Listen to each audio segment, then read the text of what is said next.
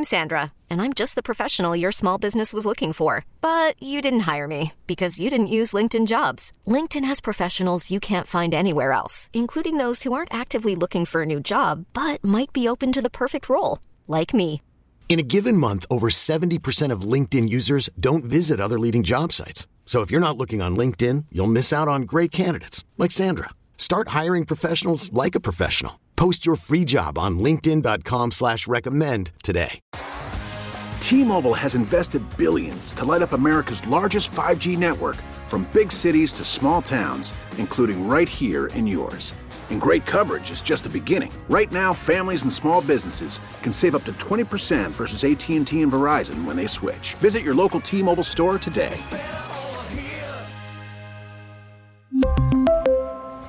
Plan savings with 3 lines of T-Mobile Essentials versus comparable available plans. Plan features and taxes and fees may vary.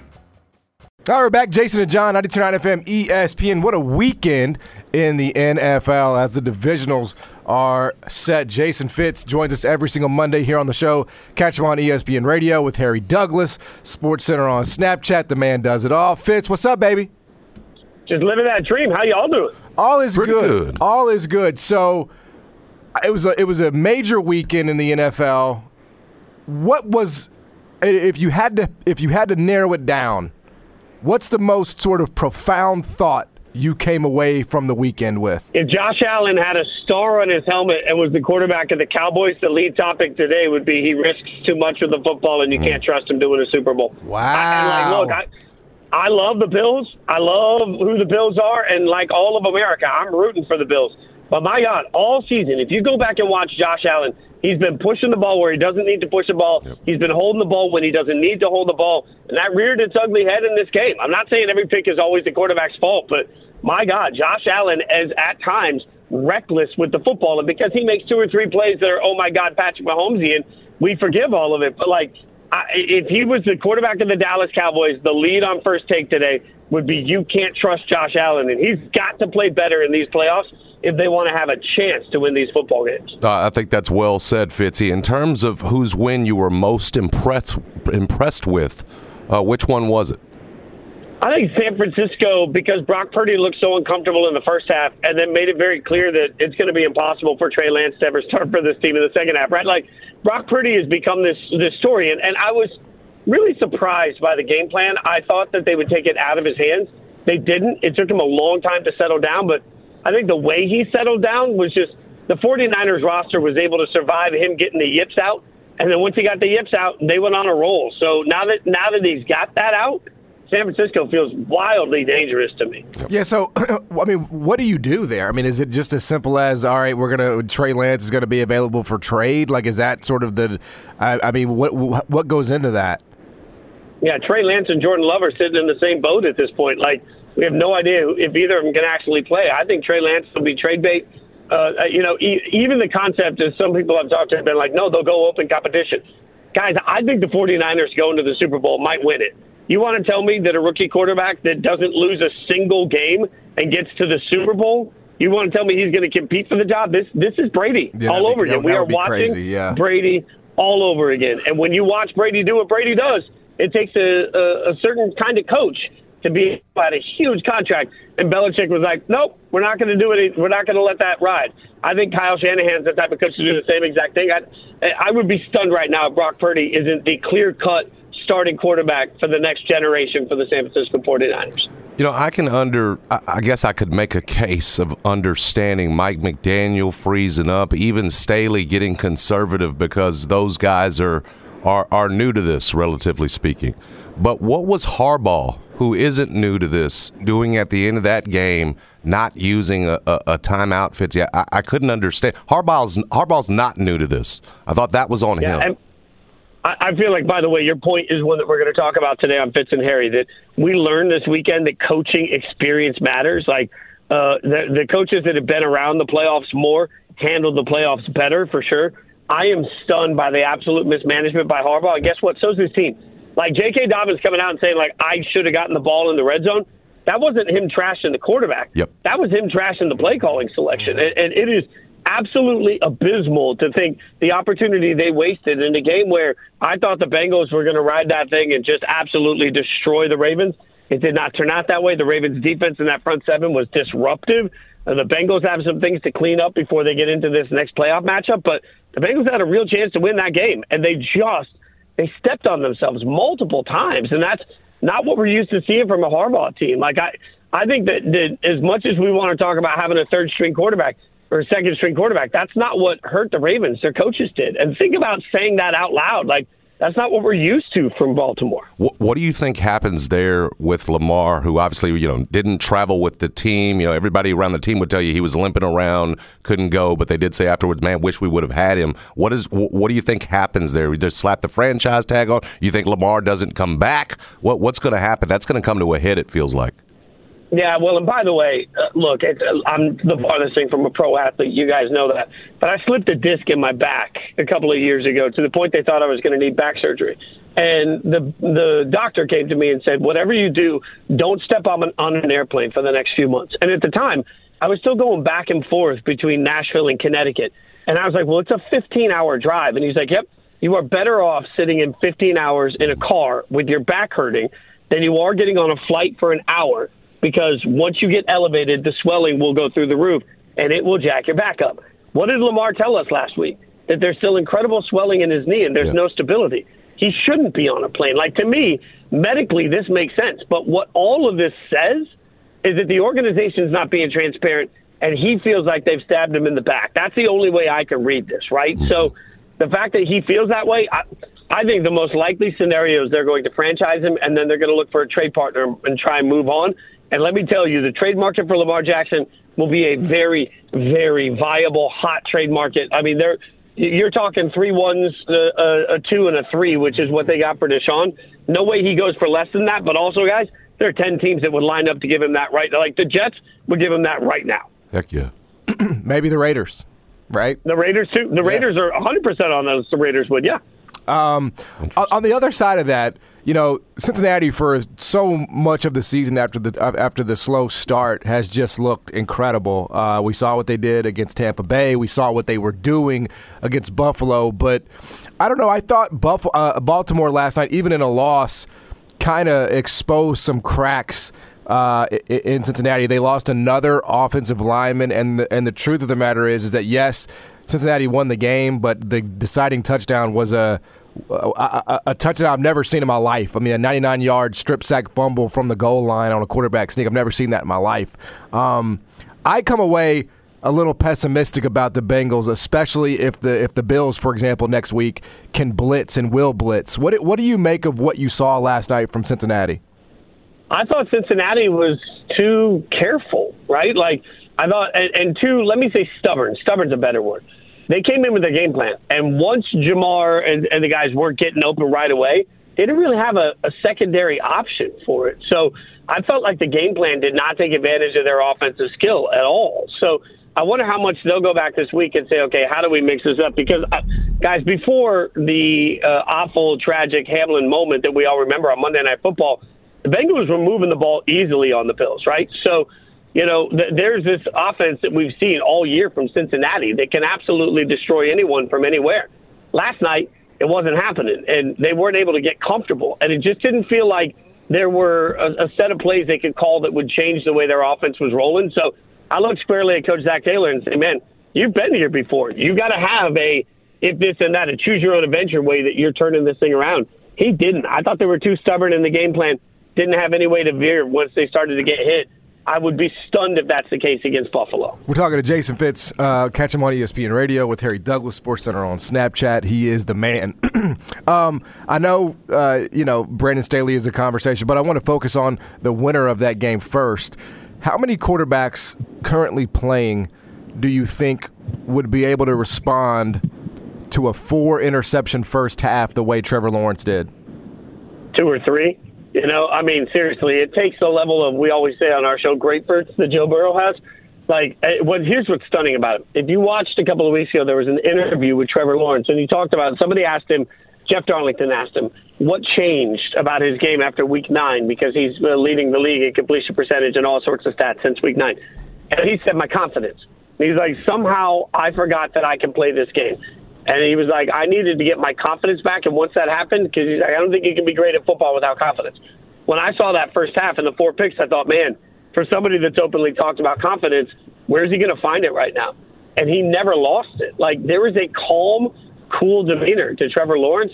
And this is a reminder that Trevor Lawrence and Travis Etienne and Zay Jones, like, you go up and down that list, they can score on anybody from anywhere at any time. And it's wild to me that the Chargers did the one thing in that game that the Jags never did. Chargers got tight. Mm-hmm. And when the Jags kept turning the ball over, the Jags never got tight. Like, how does that happen, right? You know, so that speaks to Doug Peterson with the been there, done that. Like, I can walk through this system. It's not a big deal. Mm-hmm. It speaks to coaching. It speaks to Trevor Lawrence's, chutzpah. It speaks to all of that. And I think that's the real game changer there. We've got to take this Jags team seriously for the next generation, because they look like they're going to be good for a really stinking long time. Well, what about this weekend? Because I was watching the Cincinnati game last night, and I was thinking, because my brother-in-law is a massive Jags fan, and so now that the Raiders have been eliminated for so long, I've adopted another AFC team, and so I'm pulling for them, and I was like, please don't let Baltimore win this game, because I don't want the Jags to have to go to Buffalo. That feels like a much worse matchup for the Jags and the Chiefs. Do you agree with that? I just feel like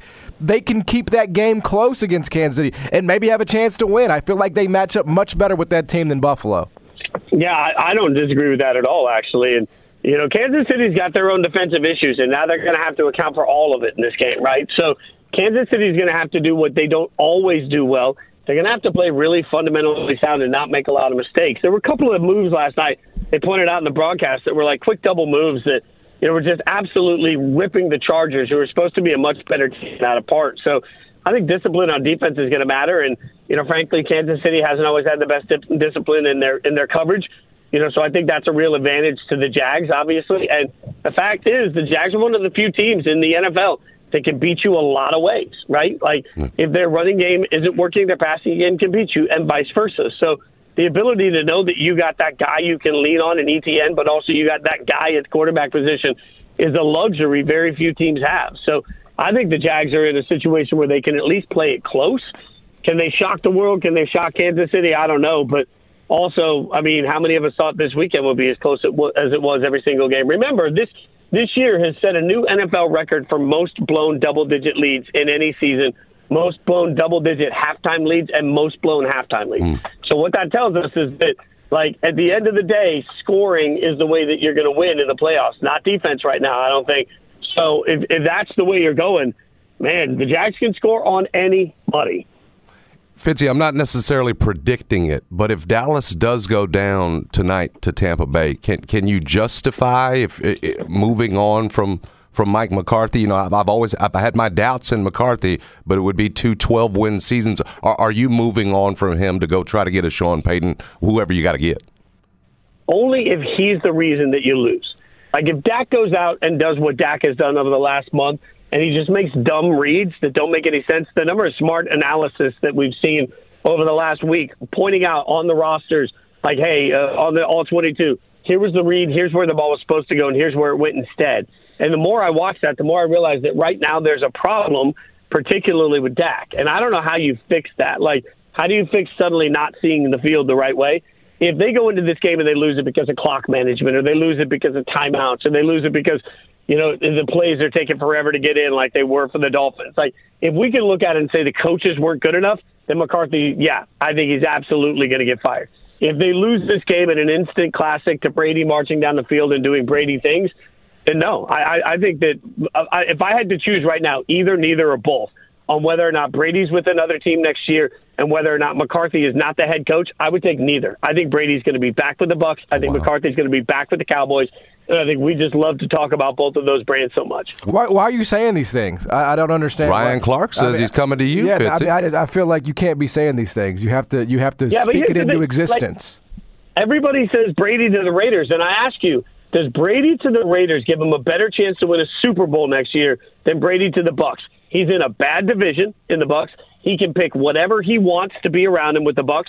He can fire the coach if he wants tomorrow. Like, they're going to give him total autonomy to do whatever.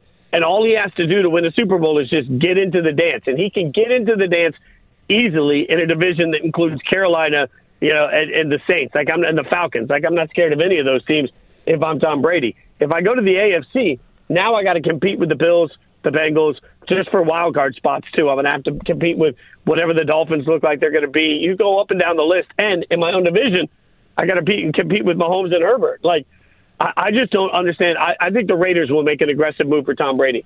I think there's a better chance that I wake up tomorrow as Harry Douglas than there is of Tom Brady deciding he wants to play for the Raiders. Oh, that's depressing. I was really, really hoping to recapture that Rich Gannon late magic. You know what I'm saying?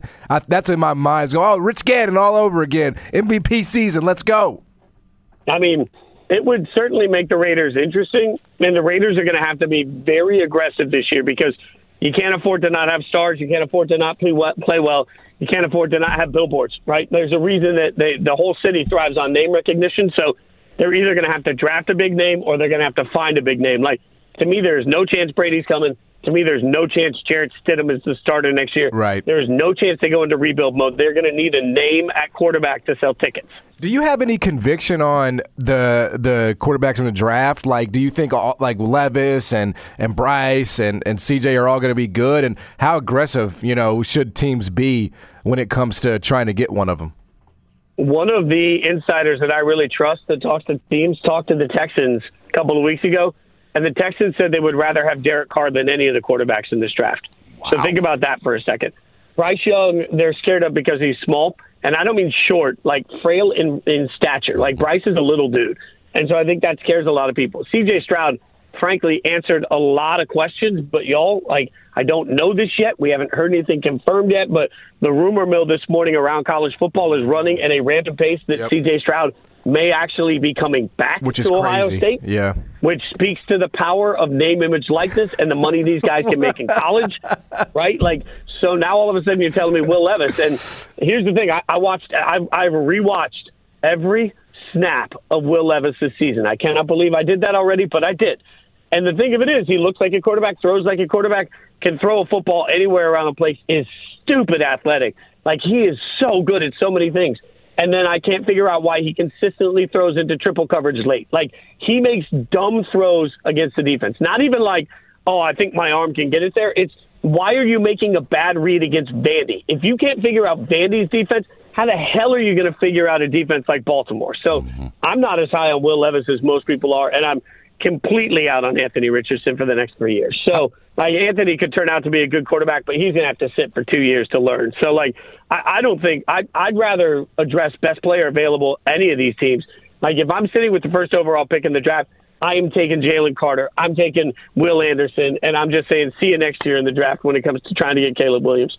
Hey, I know they handled him twice this year, but – man, Daboll, the job he's doing with the Giants, they don't have receivers. Offensive line's been, it leaves something to be desired. And yet here they are, having knocked off the Vikings.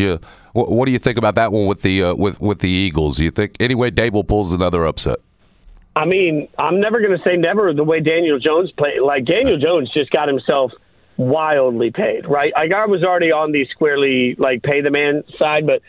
He was clearly the most in-control quarterback all weekend for 4 quarters, played the game of his life. But here's the great thing. I read this article in The Athletic, and it really hit me. And it was about the way that Daboll hired his offensive and defensive coordinator. And the article pointed out that he didn't just interview them. He had every coach on staff on that side of the ball in every interview. And at the end, as they added coaches, they were all in the room. So when an offensive coordinator came in to interview, there were 18 coaches in the room. And at the end of the interview, when that person left, all 18 raised their hand, yay or nay, on how they felt about it. And Daboll talked about the fact that everybody's going to be working with this person. So we as a community need to feel like that's the right person.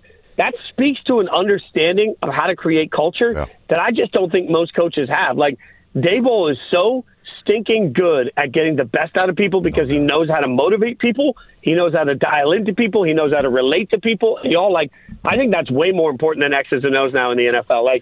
He's obviously very good with that. But, man, he has calmed this team down, and now all of a sudden for a team that doesn't have a lot of weapons, Daniel Jones is playing like a top 10 quarterback in the NFL, and Saquon is obviously playing like a top 3 running back, and you can't stop him. So I got nothing but respect, and I will not doubt. I think the Eagles are more talented, but it is hard for me to doubt the Giants. And I love the fact, honestly, coming off of a bye week, that the Giants and Philly get each other because they both have familiarity. The coaching advantage here will be massive. Which coaching staff, when you've already faced a team twice, can find the little things on the third matchup, that's going to be a huge statement for Dable. Absolutely. Hey, Fitz, man, you're the best. Thank you we so much, brother. This. Thanks, man. Have a great week. Appreciate you guys. Have a great week. That was Jason Fitz joining us every single Monday here on the show. Yeah, I thought it was interesting that he said the NFL insiders right now, executives prefer Derek Carr to all of the eligible quarterbacks of the draft right now. Don't you know what you have in Derek Carr?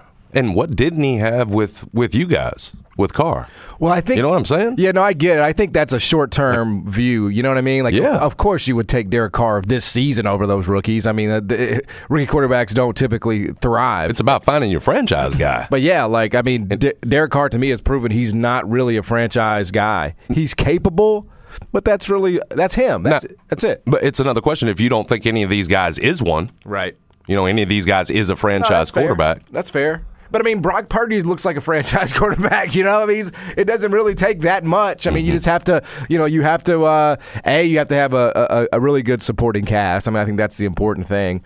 I mean, I think if you put most quarterbacks in a situation like Brock Purdy, like what would Derek Carr look like in San Francisco, right? I think most would win with Shanahan. Yeah. That's the difference. It just depends on what you have. In most cases, it just depends on what you have around a dude. I mean, it's if you go to a crappy organization that has no talent and bad coaching, yeah, that quarterback's going to struggle. I mean, that's the math in the NFL. But I don't know.